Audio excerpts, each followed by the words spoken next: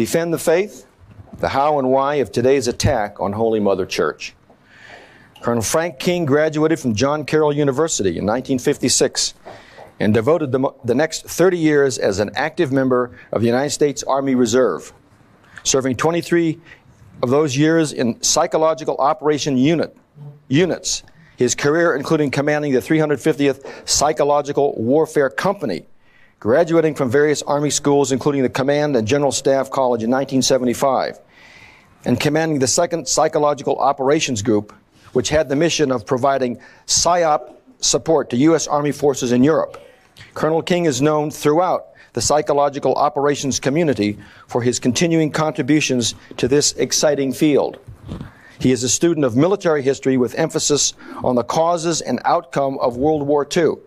In civilian life, Colonel King is a management consultant for physicians and dentists. Ladies and gentlemen, would you please give a warm welcome to Colonel King. Thank you. Good morning, ladies and gentlemen. I hope I can contribute to charting your way into the new millennium by understanding the past. It's a very good objective stated in your brochure. So I'm going to try to cover some ground and hope in the end that you can come to a conclusion. A sermon by a young priest in 1944 made a lasting impression on me. The place was St. Aloysius Church here in Cleveland. It was Lent and the war was on. I remember sitting about 3/4 of the way up on the left side of the church. The church was darkened for Good Friday services.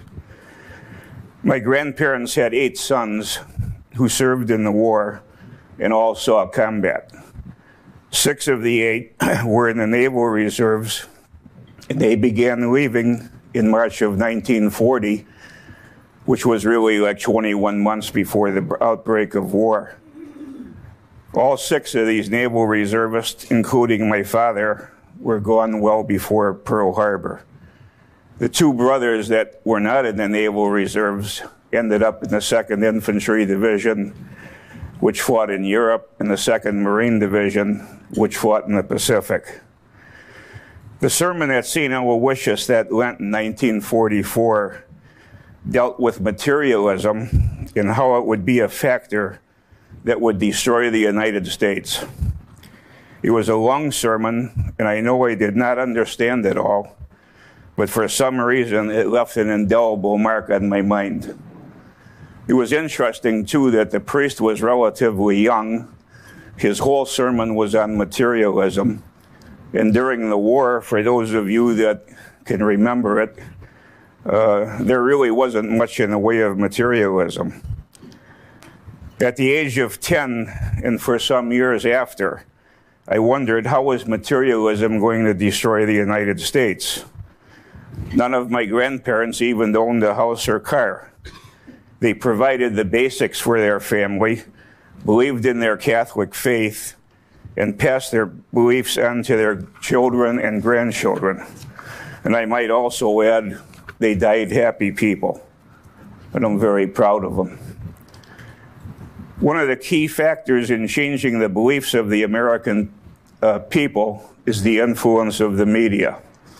And here, when I'm talking about this, think long term. You don't change people's opinions in the short term. It's over a long term. And in the case of what we might be talking about today, our nation, think in terms of like 2 generations, because that's about what it is. Most Americans get their news from television, radio, newspapers, magazines, and so on supplement this. But TV is the main source of information for people. Fox News and many other channels is owned by Rupert Murdoch. NBC is owned by General Electric. ABC is owned by the Disney Corporation. And CBS is owned by Viacom, along with 39 other TV stations and 184 radio stations.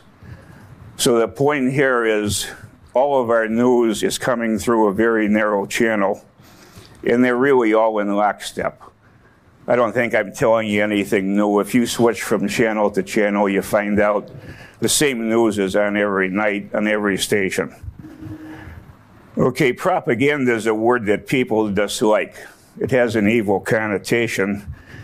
And if I tell people you're being propagandized, they usually become offended because they think I'm smart, I'm intelligent, and I'm beyond being propagandized. Unfortunately, this isn't true. Most people believe they are well informed simply by getting the news, and at the busy way we live in this country, you're only getting smatterings of news. If they have somebody on, you've witnessed this, they have half a sentence, bang, then the commentator's on, and he's trying to tell you what this person said.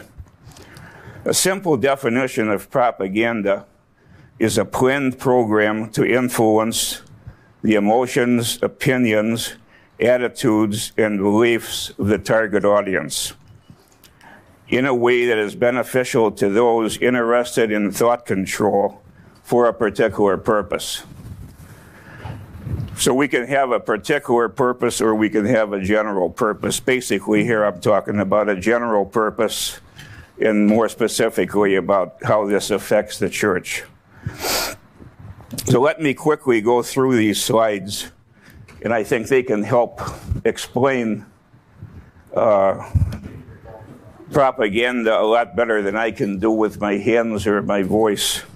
Whether we call these things propaganda, psychological operations, information systems, news, or whatever, the ingredients are similar or the same if the intent is to influence the audience in a certain direction. So consider these interchangeable terms when I'm talking here for the rest of the speech. You've heard that approximately 90% of the journalists admit that they are liberals. Who they vote for liberals, and they obtain all their information from left-leaning sources. In 2002, a book came out that described how the media distorts the news. It was written by a Mr. Bernard Goldberg, and the book's name was Bias. And it received some attention from conservative-leaning radio talk, but really not a lot. And this book is very important. I'd recommend you read it. Not that I agree with his presentation, but the conclusion that he has in this book is that he is a liberal. He does agree with the liberal causes, but the reason that he wrote this article in the Wall Street Journal, which ultimately got him into very much trouble, was that he thought the other side should have some forum, not only the left side or the liberal side. And throughout the book, what he really is doing is expressing shock at the way he was treated. So let me tell you a little bit about Mr. Bernard Goldberg, who wrote the book Bias. He worked for CBS for almost 30 years and won 7 Academy Awards. He was rated one of the 10 most interesting people on TV by TV Guide. He wrote articles for the New York Times and the Wall Street Journal. And he worked for Dan Rather for over 20 years. So you can see this man had his whole life involved in the mass media. In 2001, he wrote an article about bias, stating that, again, the right-leaning side, or our side, should have some input into the news so that people would get a more balanced view rather than the liberal or left-leaning view. Again, he believes in liberal causes. He says that throughout the book, but thinks that it could be more balanced, the news media. Okay, what really shocked him now was that all his colleagues and he doesn't mention any exceptions, consider him an outright traitor. Dan Rather will not forgive him, even though he worked for him very effectively for 22 years. And Goldberg says that Rather told him, "We thought you were one of us, not one of those right-wingers." And since then, he's been isolated and ostracized and really out of work. So this bears out what I'm trying to say for the rest of this talk better than I can say it. It's from one of them, and even he can't believe that in his attempt to be fair, he's totally ostracized and finished. In the book, he uses some examples. For instance, when Steve Forbes was running for president, he tried to describe the flat tax, which is, in my opinion, a very good and fair way to tax the American public as opposed to what we have today. But whenever they referred to Steve Forbes in his flat tax plan, they always used words like tax scheme. This is a wacky idea. So they're always alienating the audience before you even understand what he's talking about. And this is what goes on endlessly. Okay, we're all set here, I guess.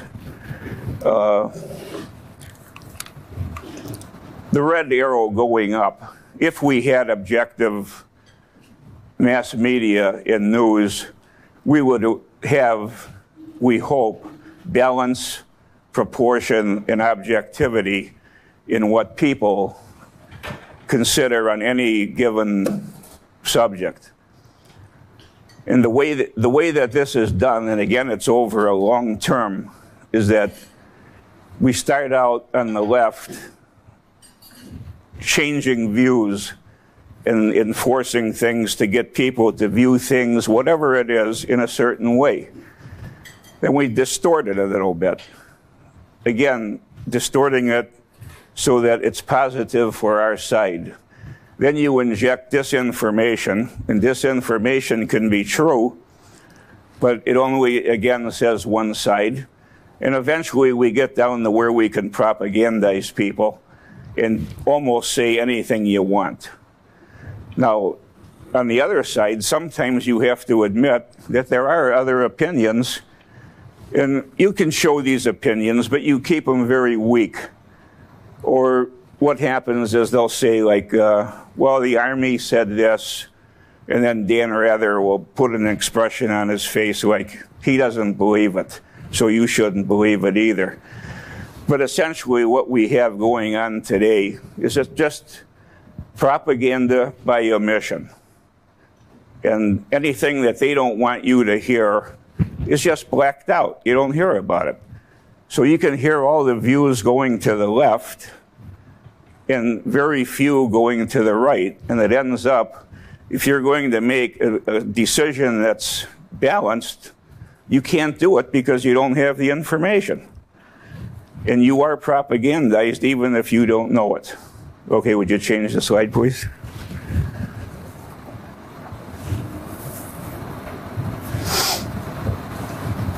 Okay, now the propagandist knows he has to be credible.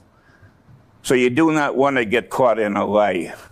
And you can avoid this. You tell things that are true, but again, they're unbalanced. And you should know your target. In other words, in 1950, you could say the American people think a certain way. In the 1960s, it radically changed, as we all know, and they thought a certain way. And then we continued down the path that we're on today. And what we're showing today could never have been done in 1950 or even early 1960s. But it's very gradual, and people don't realize that they're being propagandized or having their opinions changed as the time goes on, over a matter, again, of probably 2 generations. But it has affected all of us, including me. We'll talk later about how to defend against this. Now, the list here that we have in changing perceptions is not, by any stretch of the imagination, all-inclusive. But it's an example. We can talk about environmentalism, terrorism, population, the arms race, weapons of mass destruction, debts, nuclear power, war, and so on. Let me digress a second and just use debt as an example. You remember 18 months or 2 years ago, the national debate was we have $13 trillion of excess tax coming in. How are we going to handle this? Well, should we give some of the money back to the people? The consensus was very little, really. What we should do with this $13 trillion is pay into Medicare and Social Security because we know they're going bankrupt. And this was the theme that had everybody going for a long time. Then September 11th comes. Now we make a switch. We're going to spend $80 billion fighting terrorism, and everybody's sharing. We're increasing the defense budget by 15–20%. Everybody's sharing. What I'm saying is showing you how quickly these things change. Now, nobody's talking about debt. Not a problem anymore. We don't hear about Medicare. We don't hear about Social Security. And from a projection of $150 billion surplus, a short time ago, we're now in a $250 billion deficit, a swing of $400 billion, but it's not a problem. Let's worry about terrorism in Iraq. Okay, so on any of these things, we offer the solutions, and they're usually the solutions that only the government can provide, and you just sit back, do what we want. We'll avoid anything that's difficult and do what's easy. Okay,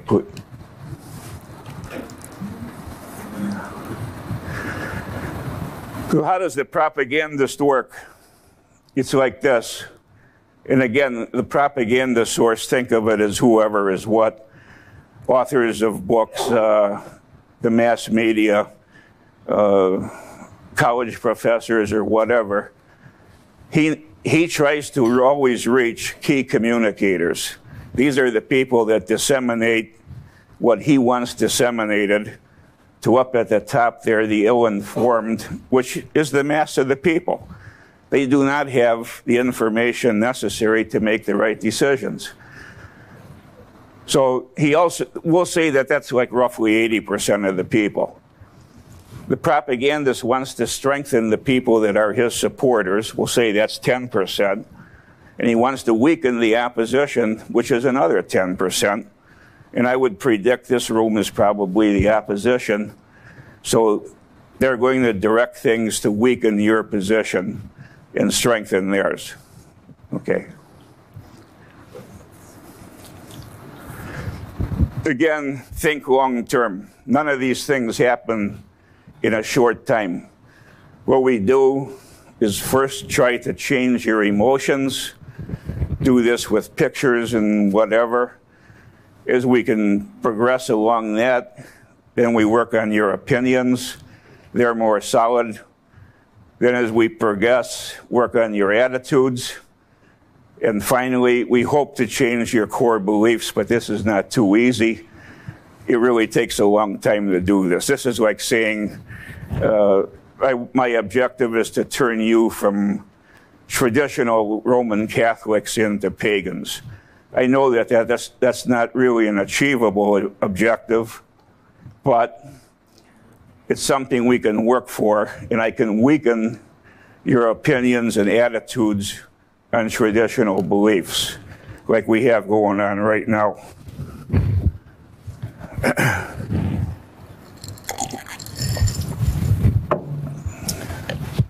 Okay.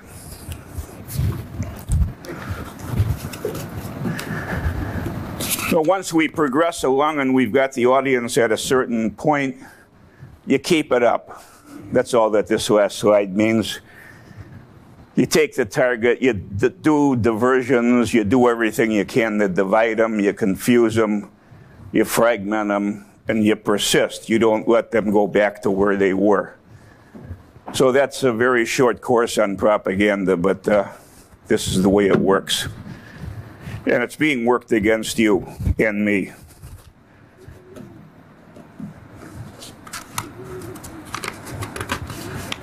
And it's very difficult to fight because we have no mass media, but we still have to try.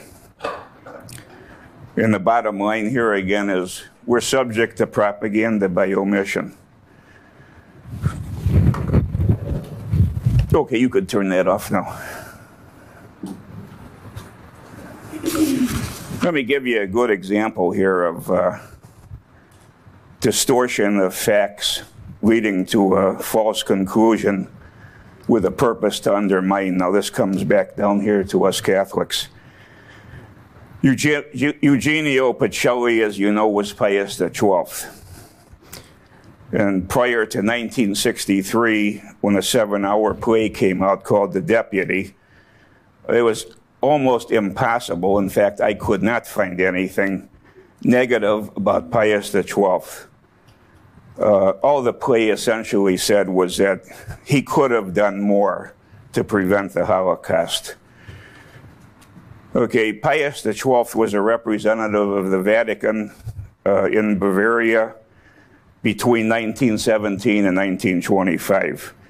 He then moved to Berlin until 1930, when he was made Cardinal and Secretary of State. Then he went back to Rome. This was later used against him. And it was, well, if he was in Germany all that time, he must be pro-German, which must be the equivalent of some kind of crime. Pius XI died on February 10th, 1939, and Pacelli was elected Pope on March 2nd. Now, during the tenure of Pius XI, he signed 21 treaties with governments. And what these treaties were was the rights and responsibilities of the Vatican and the nation concerned. And Pacelli was involved with this as Secretary of State. So in 1933, remember these dates now, Hitler was made Chancellor of Germany on January 30th, I think it was, and he wanted to have one of these concordats, and it was in keeping with everything the church was doing. So the Pope had an agreement with Germany, and that was signed in August of 1933. So we're talking 7 months after Hitler came to power. Later on, what this was like he only signed an agreement with Hitler, but really this was the 22nd agreement signed. And you can see again how these facts later came out. Now, Pius XII was a diplomat. The Vatican was supposed to be neutral, just as the Red Cross was. And he had to be careful about taking sides in these issues. Remember, there was communism and Stalin. They were allies of us. Hitler and Mussolini were on the other side, fascists and Nazis. And then, of course, England and the United States. So the Pope knew that if he went too strongly against Mussolini or Hitler, it would cause reprisals against the war victims or whatever. And again, he had to maintain neutrality if he was going to have any attempt to help anyone. So let me give you some statements made, and these are very important about Pius XII.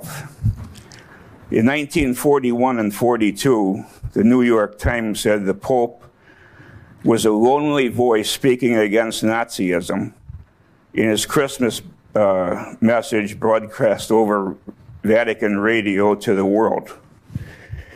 In October of 42, the London Times praised him for his condemnation of Nazism and public support for Jewish victims. In a Time magazine article written in 1940, Albert Einstein, who was anti-Catholic, said only the Catholic Church stood squarely across Hitler's campaign for suppressing the truth. In 1943, Chaim Weizmann, Israel's first president, said the Holy See is lending powerful help wherever it can to help his co-religionists. Moshe Sharrat, the first foreign minister and second prime minister of Israel, thanked the Pope and the Church for all they did in various countries to rescue Jews in the closing days of World War II. In 1945, the chief rabbi of Israel, Isaac Herzog, expressed gratitude to Pius XII on behalf of the Jewish people. In 1955, the Union of Italian Jewish Communities proclaimed Day of Gratitude for the Pope's wartime assistance. The chief rabbi of Rome, Israel Zali, turned Catholic in 1944 and took the name of Eugenio because he was so impressed with the work of the Pope in behalf of the Jews. In May 1955, the Israeli Philharmonic flew to Rome for a special performance to express gratitude to the Pope and the Catholic Church. When Pius XII died in 1958, Golda Meir, Israel's foreign minister, praised his moral truths and his defense of victims. So for 2 decades after World War II, praise of Pius XII was unanimous from Jews and other people all over the world. That's the point I'm trying to make. You couldn't find anything negative. In 1967, an Israeli historian and diplomat, Pinchas Lapide, wrote the most definitive work on Pius XII and said the Pope saved between 700,000 and 860,000 Jews from death. The name of that book was Three Popes and the Jews. So no pope in history has been so universally praised by Jews. This list could go on, but time restraints do not permit it. So just think of that now. We're up to more than 2 decades past the end of the war. He's received absolutely nothing but praise, and especially from Jews. Now, in 1999, a British journalist comes along. His name's John Cornwell. He creates a sensation with his book called Hitler's Pope. Other books that follow the same line were Papal Sin by Gary Wills, Constantine's Sword by James Carroll, Under His Very Window by Susan Zuccotti. Okay, all of these books now, you probably have heard about them. They received book reviews. They were bestsellers. They were on talk shows. They were written about in papers. And now the general conclusion is, boy, Pius XII, I mean, he had something going with Hitler, didn't he? And why didn't he do something to help these people? I mean, this is the consensus today because of what started in 1999 with these books and being disseminated very widely, again, through the news media. Okay, John Cornwell said that he was a practicing Catholic and that he gained access to secret Vatican archives. And he's really, what he really is a former Catholic and agnostic. Well, here's another way that this is done with pictures. The cover of the book shows at that time Nuncio Pacelli, that's Pope Pius XII later, leaving a reception for President Hindenburg in 1927 in Germany. What they did on the cover was blur it out so that you could see the traditional German helmet with a guy opening a door, I think it was, and Pius XII at that time, again, the nuncio getting into the car. And it leaves the impression that he must be leaving a meeting with Hitler. I mean, this is the first impression you get when you look at the cover. So you can do this in all kinds of ways and by leaving impressions. And if you don't have the background, you can't counter it. So what do? We appoint a commission that no one ever hears of, and we're apologizing and trying to defend, and it's a one-way street to nothing. Hey, Cornwell's real agenda, he's the guy that wrote Hitler's Pope. Undermine papal authority, have women priests, abandon celibacy, permit abortion, and so on and so on. Here's another one I like this one. Rabbi Marvin Hayer, he's the current head guy, I guess, at the Simon Wiesenthal Center, which I believe is in California. He contributes to this by saying the Pope was silent, meaning helping the Jews. What kind of an outfit is the Simon Wiesenthal Center? Well, I can remember that, because people send me things like this.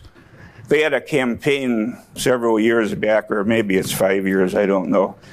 Send in millions of dollars. We're on the trail of Joseph Mengele, the doctor that supposedly committed all these atrocities.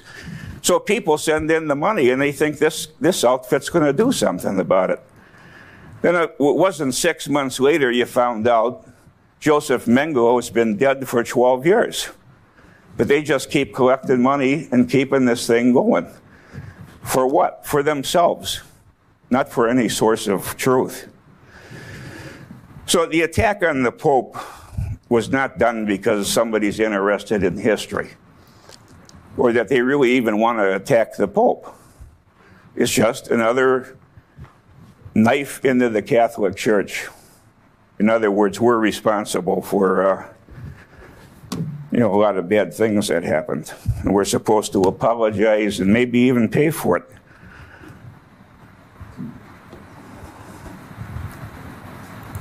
A new book is going to come out. This guy's a real winner, too. Daniel Goldhagen. Somebody bought him for several $1 million, I'm sure. A history chair, I think it's at Harvard.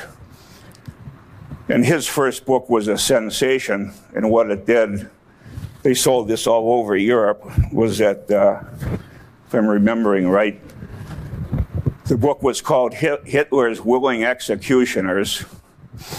And the thesis of the book is that every German, regardless, is guilty of the Holocaust. And again, it got very wide dissemination. He was on all the talk shows and everything, selling books all over the place. Well, he's got a new book coming out now. This will be a winner, you can bet. And it blames the Holocaust on the teachings of the Catholic Church. See, so the attacks never stop. And we don't really have anybody out there doing the defending. There's ways to counterattack, but and it's hard to disseminate. But I'll be darned if I'm going to apologize for things that I had nothing to do with, and neither should anyone else apologize. So, Don, where are you? How am I doing?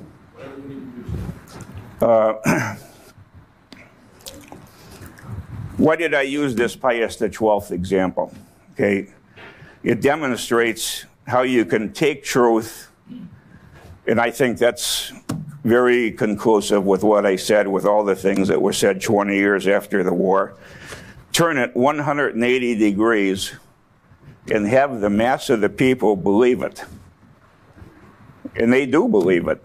I've talked to people, that Pope, he had a real shady background.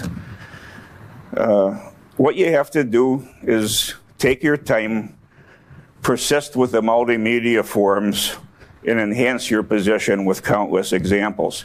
And that's what happens. So today, Pius XII is a bad guy.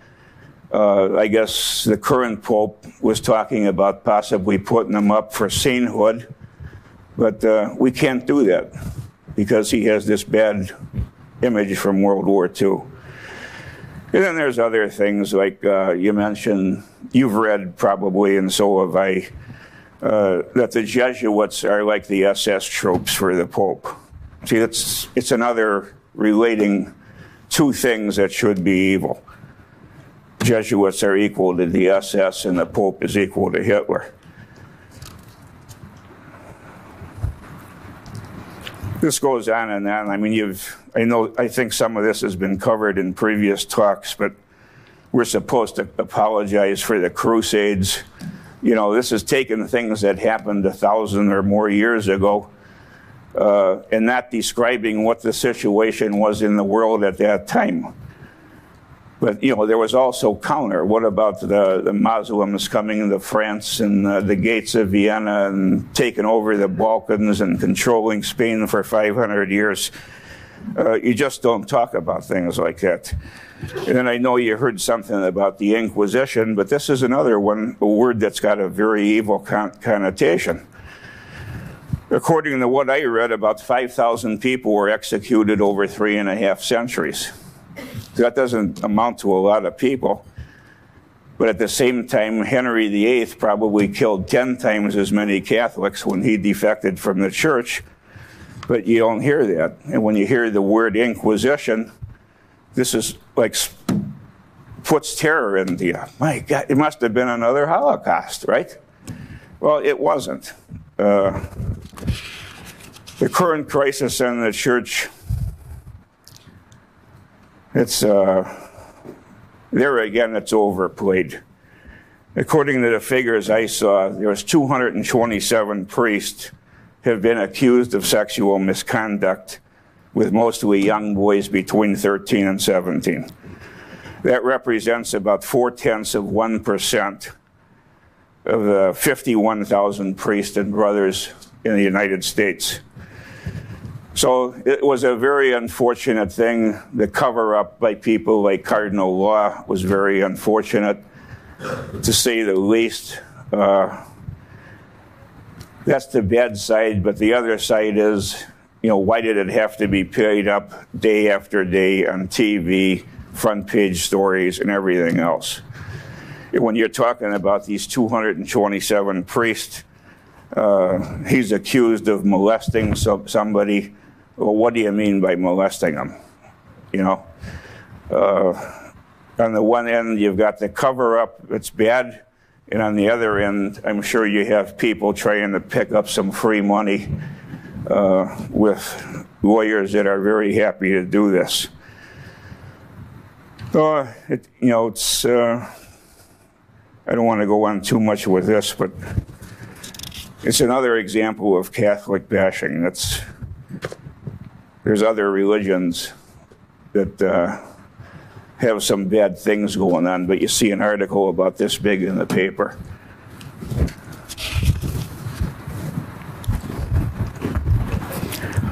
So these negative portrayals, you know, they hurt our image with the rest of the population. And the bad thing, you probably know this as well as I do, it gives weak Catholics a chance to drop out of the church and to stop giving money and everything, which is exactly the end objective.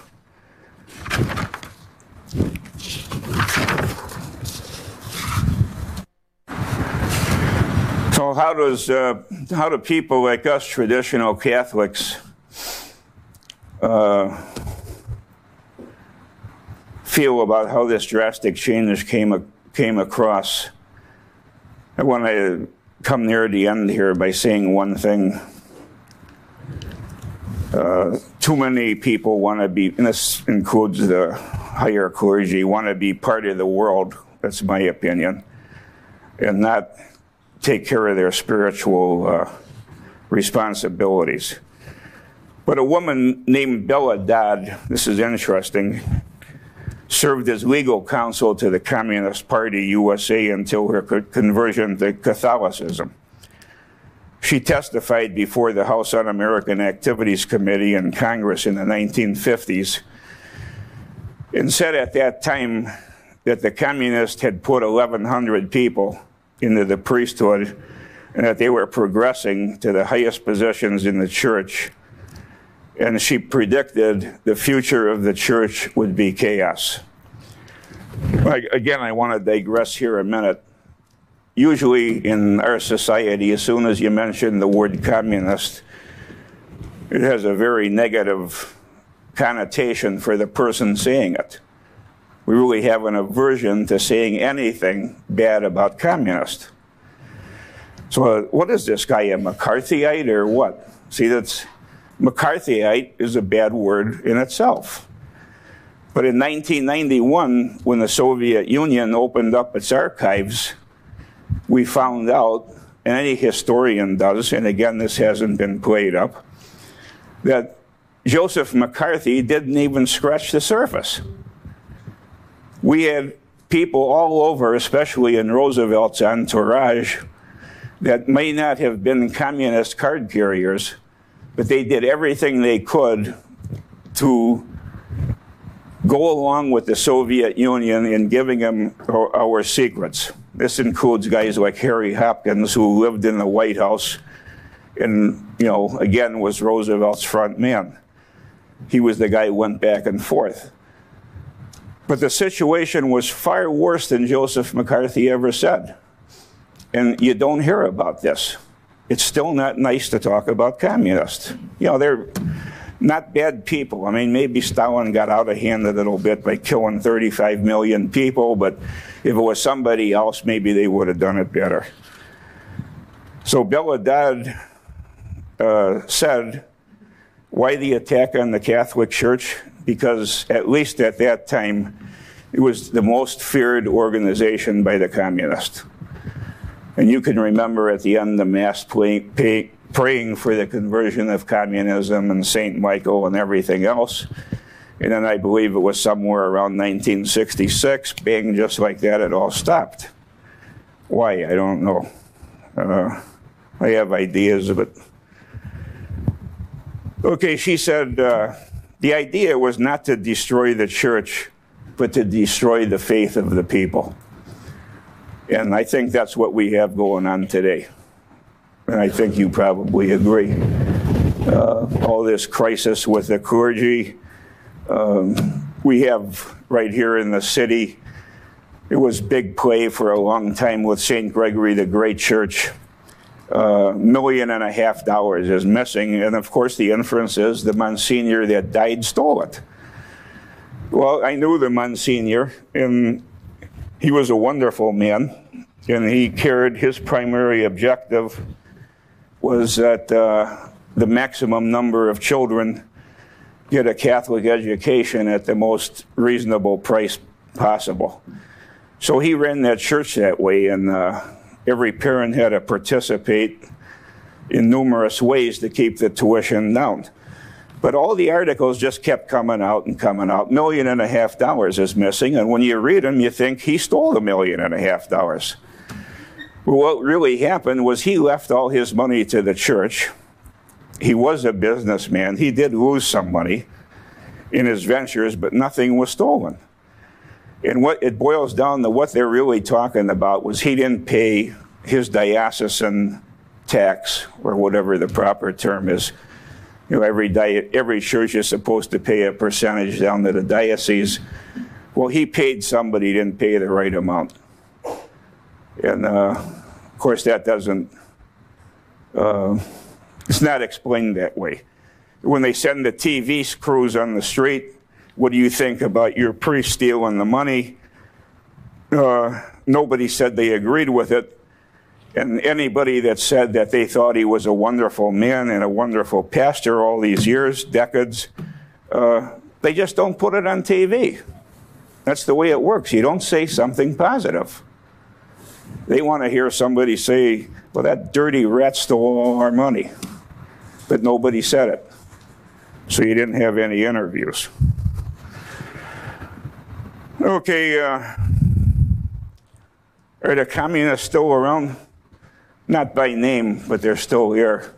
They just changed their name. They have the same philosophy.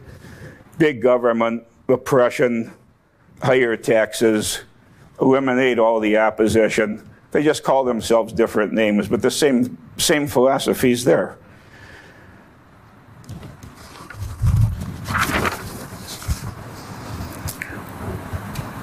Okay, then I say in conclusion, why is this bias in the media so effective? The agenda tends toward revolution of our traditional values, our religion, our nation, our family, and our morals. And again, if you go back, don't think in terms of the last year. Think in terms, if you're old enough, of the 50s, the 60s, the 70s, and so on. And if you're honest with yourself, you'll find out that anybody that lived in those times would be totally shocked by what's going on today. So over 2 generations, this has had a huge impact on our whole country. Today we've got all kinds of time-saving devices, but no time. People are living in a rat race, and this enhances the ability of the propagandist, because they can't read a book. I think only 2% of the people ever read any kind of a book. And my child has to be on this team by the time he's 5, and I must be in this social circle, and I have to go to this place for a vacation so the right people see me. I got to have my children educated in this specific way. And it ends up that everybody's driven and has little time to think. And it always amazes me when I see runners and walkers and everything else that they always have to have their earphones on. And I'm thinking, why can't they just walk and run and think? Or worse than that, you go in a restaurant, 2 young women come in, open up their purses, they both start talking on cell phones, and then I'm wondering, why did they even come in together? All they're doing is talking on phones. And you know, most of it is nonsense. So, you know, we're like caught in a trap. It's kind of like these gerbils on the wheels. And if you don't have time to investigate and try to counter these articles and at least ask the question, why are they telling me this? You know, you're automatically defeated. You have no way out. All you're doing is depending on them. And then, you know, people don't want to get involved and they don't want to get overwhelmed and don't say things that upset my lifestyle. In many ways, it's sad. So you've got to slow down. You've got to try to educate yourself. You have to build some kind of a foundation. And I'm going to ask Don to pass out a thing by Congressman Paul. He's from Texas and probably one of the most honorable congressmen we have. I didn't talk about Iraq, but this is a perfect example of what I'm telling about propaganda. We're talking about committing Americans, military people, to war.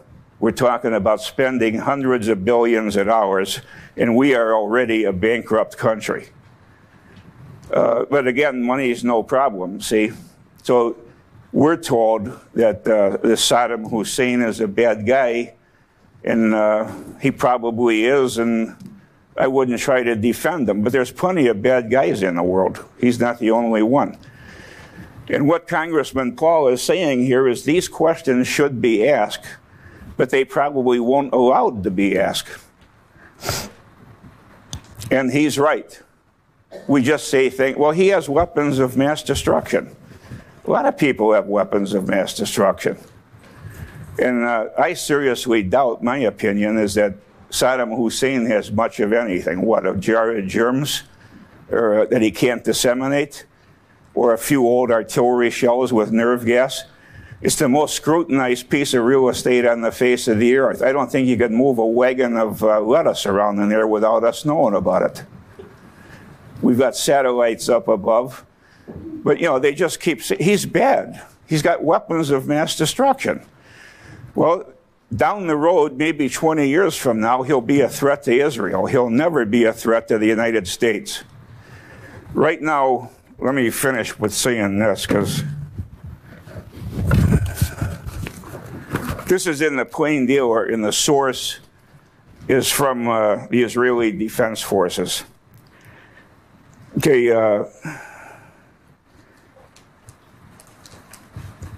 this is the most astounding to me. At the height of the Cold War, ladies and gentlemen, the United States Army had 8,000 tanks to fight the Soviet Union. Israel today has 3,900 tanks. That's half of what the United States had in the 80s. They've got 275 helicopters, 435 fighter bombers, F-15s and 16s, and 9,600 pieces of artillery. So, and 200 minimum and 400 nuclear warheads that they had by 1968.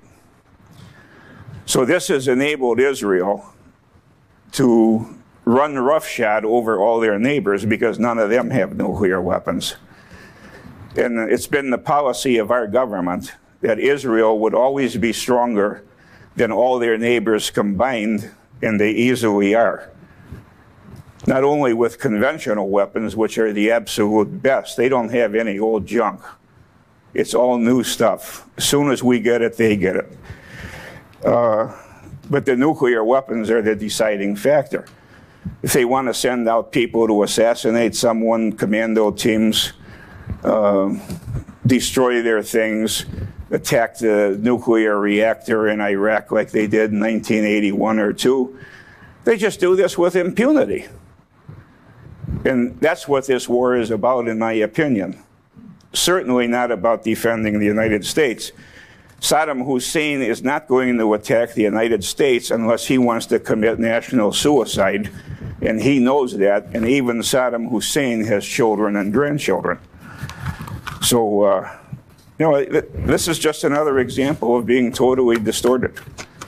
So read Congressman Paul's questions, and he doesn't even mention what I mentioned there, because if he does, he'll probably be out of Congress in the next election. But this is, we are propagandized and don't know it. So, okay, I think that concludes what I have to say. Colonel King,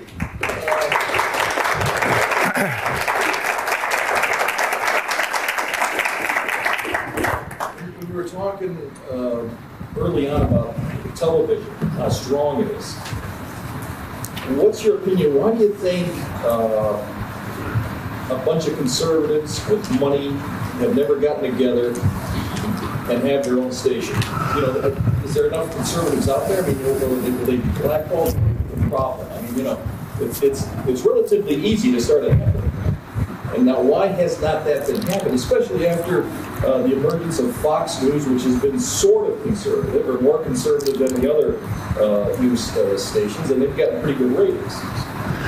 Let me answer the question, if I can.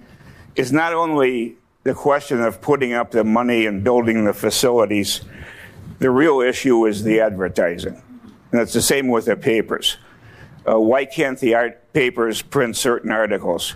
If they do, they immediately get a bunch of complaints, and they're told, we'll knock off the advertising and that'll finish your paper. Because what we pay for the paper doesn't really pay for it, it's the advertising. And it's the same with the TV.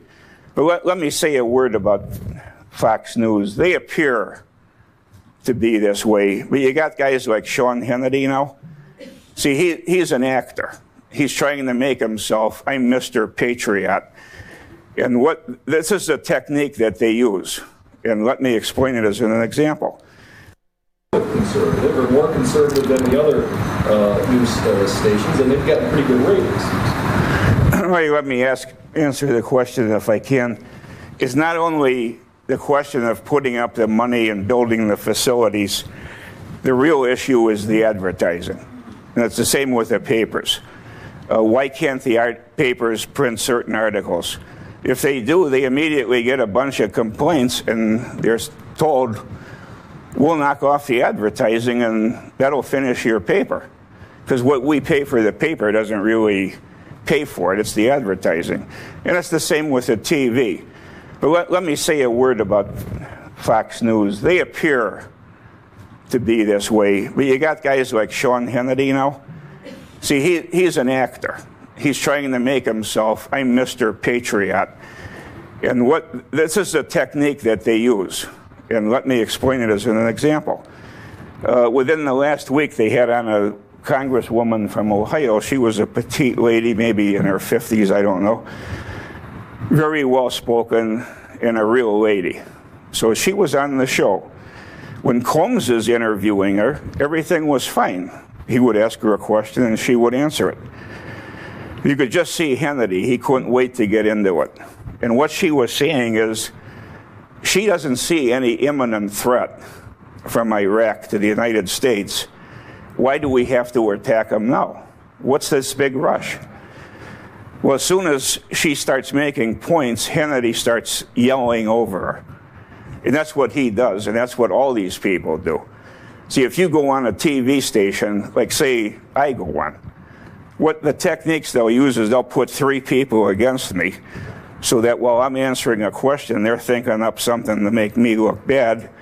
And if I still get through, then they just yell over you, and when you finish the half hour, you've accomplished nothing. That's basically what I say about these Sunday shows. They're theater for the American people. They're not really a source of information for us. Did I answer the question or not? Okay. Thank you, sir. As somebody who is doing things regarding Catholic action and involved in business and politics in the state of Montana, I'm one of those who you might say we're all victimized. So whenever something is written about me in the newspaper, I'm anti-government. Now, a good example that I want to give you is that conversely, an individual who lives in the Bitterroot Valley of Montana who is an organizer of Earth First, the environmental terrorist organization that spikes trees and so on and so forth, which you've all heard of, Howie Wolk, he's always identified as a conservationist. Never is his identity with Earth First ever brought out. And right now, the Montana Human Rights Network is doing an expose on me in conjunction with Morris Dees, Southern Property Law Center, because of my affiliation with the Second Amendment and so on and so forth.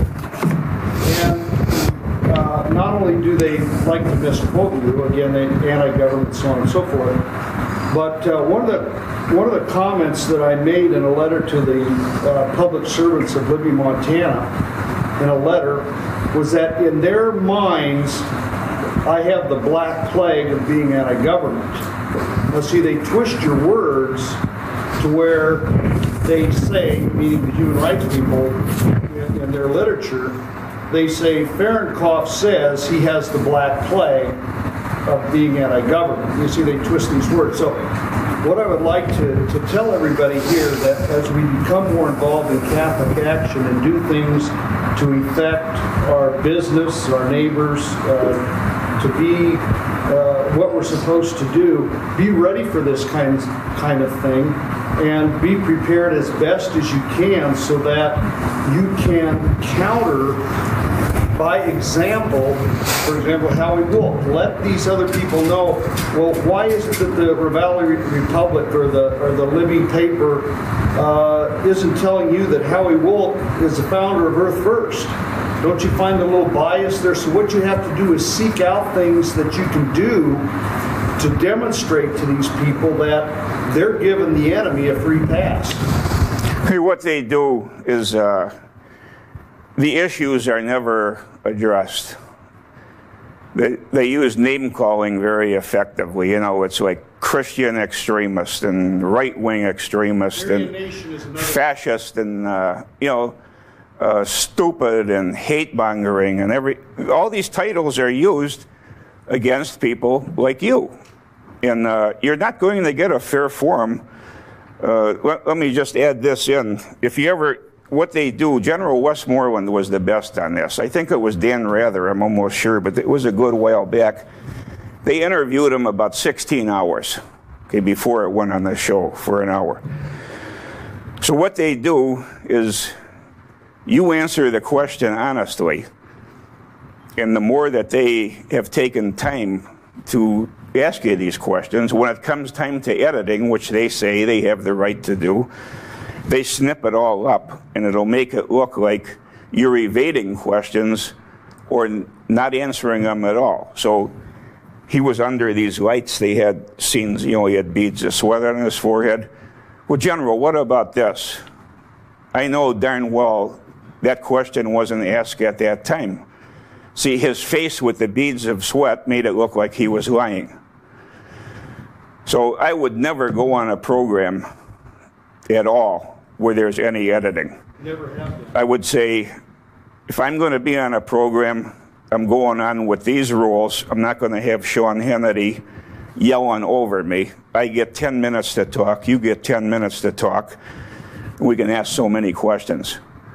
But you know what? They won't do that. See, they want it where they can edit it, and it can always be made to look bad. Editors spike stories. Simply by changing the caption under a picture, you can change the whole meaning. I'm reasonably convinced, can't prove this, these demonstrations like against the World Bank and the International Monetary Fund, they show all these long-haired hippies and, what we would consider odd people demonstrating. I'm pretty certain that that's financed by the internationally do anything. Find out who the people are that are like a little bit off. We'll pay you some money. Go and throw a hand grenade through the window of this bar. Or get these women and rape them. And you do this to both sides, and the next thing you know, you've got a huge war going. We went into Bosnia in 1995. We're still there. We went into Kosovo, 3 years ago? We're still there. And we are there to stay. The camps they're building there are permanent. Billions of dollars being spent. So, it's always we'll be out by Christmas, and there's no intention of leaving that place. We're that much closer to the Mideast for a war. That's what I say. But William Donahue with the Catalyst, he tries. It's, I guess they have 340,000 members. The Catholic League would be more prominent. And what him and his outfit do is every time that there's some really anti-Catholic bashing going, they write letters and so on. And it does some good, but I'm sure that, these big stations, what they do, will apologize for this, and the next day they do it again in a different way. Yes? You were correct in saying how the word propaganda has become, a really bad word. And I think that in itself is something that they've really made a point of doing, because who were the propagandists for centuries but those who were out promoting the faith? Yeah, the propagation of the faith. It's not an evil word, but it picked it up evil with Gable, see? Faith, and those who promote the faith look bad as well by making the word a bad word. Yeah. I mean, it's a real word. It's a real event in life. We are propagandized. There's no doubt about it. You're propagandized in this country by a mission. If you had more sources of information, they would have to work harder to propagandize you, but you don't. The opposition is pretty much muted. Colonel, all of us go through discouragement, frustration, just trying to, on a daily basis, say, talk about the faith and take a stand for what is right or speak about the good things for our country. Could you maybe, when it comes to what is targeted at people, just like sicknesses, we avoid certain things that lead to sickness. What are some of the things that are done psychological warfare-wise that are targeted at us as Catholics and as Americans to demoralize us and to destroy the will that exists? And I think it would take a college semester to do that. Really, because, all I did was, I'm talking in almost generic terms here. I'm not using specific examples. But you're literally under constant attack, just like I used here. They're not really interested in Pius XII or history or honest history. It's a way to attack the church and to undermine it. And it works with uneducated Catholics. Because I don't want to, Pius XII was a bad guy. He could have done all this. Well, why didn't anyone else do anything? Churchill wrote a 5-volume history of the war. Eisenhower wrote a multi-volume history of the war. None of them even mentioned the Holocaust. But the Pope really tried to do something. He gave people false documents. He gave asylum. They were living in monasteries, nunneries, and everything else. And he had nothing but favorable things, but today it's twisted 180 degrees. But we shouldn't give up. We have our religion. I believe God's in control. And for these people, that I guess they call themselves evangelicals, they believe we should support Israel because that's what the Bible says, and when the time comes for the end of the world, we're going to be raptured. The rapture is not something, this started in the 18th century. And it's all hinged on one thing of the Bible, of a woman in the field disappearing or something. But I mean, only looking at it logically is, why weren't the people in Rome raptured when they were persecuted by the Roman Empire? Why weren't the people in the Soviet Union raptured, or in China, or any place else? See, it's wishful thinking, but this propaganda is very effective to get masses of Christians to support Israel. And they do. I just met one last night at my 50th high school reunion. I mean, I couldn't believe it. This is a guy I graduated from school with. He believes this garbage. Oh, we have to do this for Israel because that's what the Bible said. It doesn't say anything about that in the Bible. Well, I understand what you're saying. What I want to know is, why doesn't the church stand up to Christ the God? That's a big question in my mind. We need a leader, We need a leader, because if you had somebody with, say, Cardinal Spellman's stature, he was known all over the place, and say, wait a minute, you're going too far. These are outright lies. And I'm not going to defend them and try to waste my time doing that. I'm going to attack you for what you did to us. And believe me, it's endless out there what you could use. And the Catholics are divided. We're a perfect example. We're darn near 1/4 of the country now, 23% or something like that. If there was any unification, we could sway any election in any state. We're almost 1 in 4. But there is absolutely no leadership, and then they'll say, we can't say anything because of the 501(c) approval by the IRS. This is baloney. All the other religions say what they want, and we're even afraid to talk against abortion. Colonel, thank you for an excellent talk. Soviet KGB defector Yuri Bezmenov, 1971, escaped from India.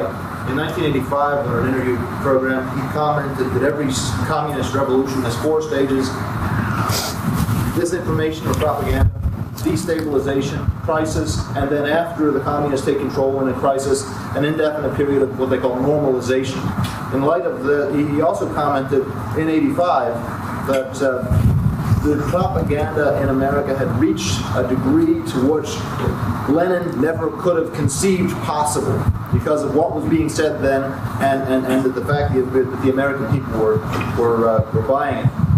Based on these 2 pieces of information and your extensive knowledge, could you comment first on what would you understand his meaning to be in terms of reaching a degree of propaganda that never could have been conceived in the 1920s or 30s, as in a different type or level? I'm maybe more definitive. You perhaps can answer that. And the second thing is, to me, we're in the period of destabilization now, and that means that the crisis for America is probably right around the corner. Could you comment on what your understanding of the powers that be, what they're working for, and what you would foresee them doing in the near future?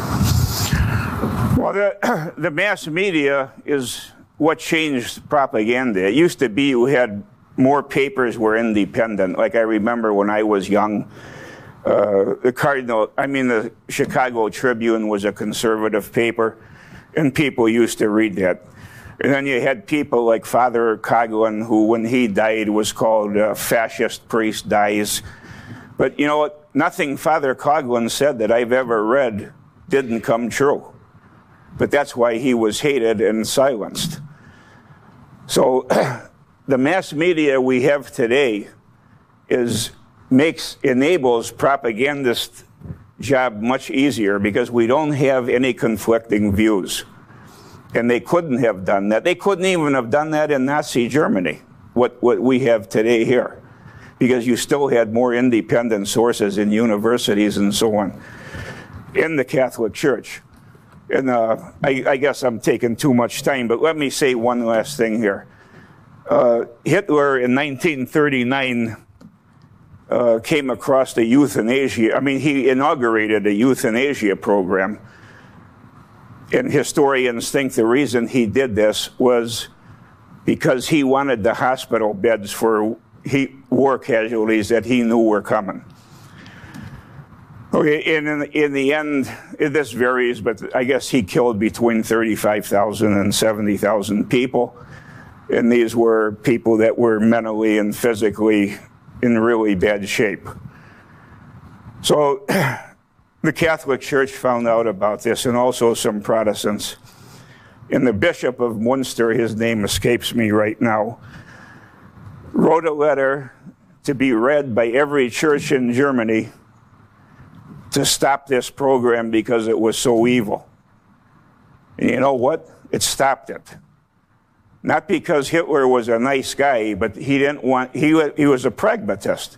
He didn't want to take on the churches. The point I'm making here again is somebody has to assume some leadership. And, you know, I don't see any here for us. But again, that doesn't mean we should give up. The very fact that you're here and had this forum, you know, is certainly a positive step. And I commend you for it. So thank you.